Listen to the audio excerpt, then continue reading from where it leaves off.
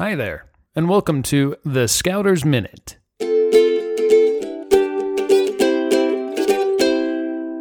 This week's Scouters Minute is brought to you by CountryMeats.com. Start your next fundraiser for your pack or troop in 3 easy steps. First, pick your flavors and place your order. Their simple-to-use online order form makes it easy for you to choose any combination of their 12-plus different flavors. Second, sell them. And third, count your profits. Also, check out their new contactless fundraising options. Go to countrymeats.com/sample pack to request your sample box today. Now, on to this week's Scouters Minute.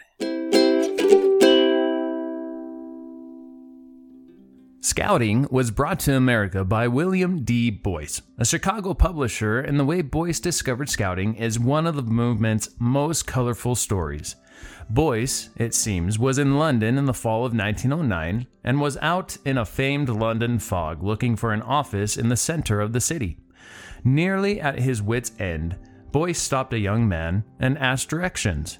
Not only did the youth tell Boyce how to reach his destination, he actually led Boyce there to make certain that the American found his way without becoming lost again.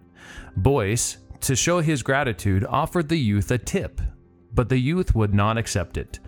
When asked why, the young man told Boyce he was a Boy Scout, and taking a tip would negate the good deed he had done and violate his scouting code.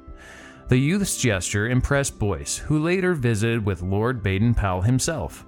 Boyce was so taken with Baden-Powell and the scouting idea that back in America he and other men interested in youth development founded the Boy Scouts of America in Washington, D.C.